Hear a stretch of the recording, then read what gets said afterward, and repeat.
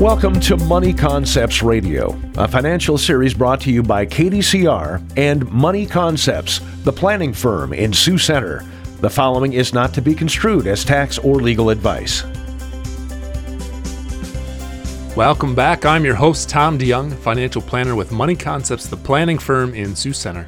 And today is part 7 of our series on making your charitable giving go further. The last 2 segments we discussed deferred giving. What about arrangements where you can use it to give during your lifetime, but can also give at death? Well, for very wealthy families, private family foundations may be an option, but they're complex and not a good fit for most people. A lower cost alternative that many people could use is a donor-advised fund. Basically, it's a charitable account with check writing capabilities. Some firms offer these types of accounts where you can donate cash or investments to the account, receive an immediate income tax deduction for the gift, and then over time distribute gifts to various charities of your choosing and at the timing of your choosing. It gives you a lot of flexibility. And just like giving a direct gift of assets such as investments or real estate that have significantly increased in value, you can avoid potential capital gain taxes by giving those investments to the donor-advised fund as well. Finally, like a private family foundation, you can name your children or grandchildren as successor advisors to the fund, meaning they get to direct grants to various charities from the fund. It's a great and low-cost way to involve them in multi-generational giving. Are there any disadvantages to donor-advised funds? Well, they may have a minimum account starting balance, such as $10,000. Another disadvantage is that since you received an immediate income tax deduction when you gave to the account, ultimate control of the account actually lies with the sponsor of the fund. The sponsor is the organization that holds the funds in the account, and they technically have the final say as to where the money is distributed.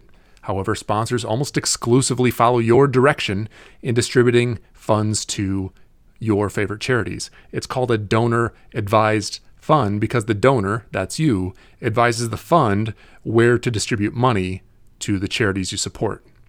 In fact, small charities, if they don't have the know-how to receive gifts of investments or real estate, can set up donor-advised funds for themselves, allowing the fund sponsor to handle all the paperwork, and the small charity simply directs grants to itself.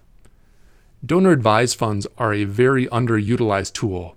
Here's another use. Let's say that you are bunching your deductions, meaning that you do 2 years of giving in 1 year to maximize the tax benefit. Using a donor-advised fund to do so allows you to continue making regular gifts to your church or other charities at your normal pace of giving, even if you got a deduction for the current tax year of 2 years worth of giving.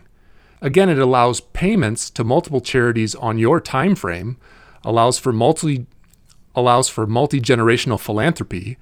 You receive an immediate income tax deduction. You can eliminate capital gains taxes on appreciated investments. You can give with anonymity, and you can continue to invest the funds to grow the account for future charitable distributions. Well, what about at death? Even if you don't have the money to put into a donor-advised fund right now, you can have a portion of your estate go to a donor-advised fund.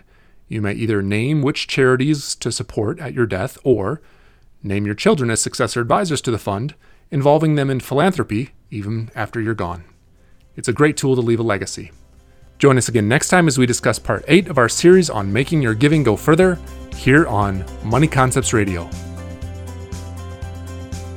This has been Money Concepts Radio, a financial series brought to you by KDCR and Money Concepts, the planning firm in Sioux Center. You can reach Money Concepts at 712-722-0278 or find us online at www.theplanningfirm.com.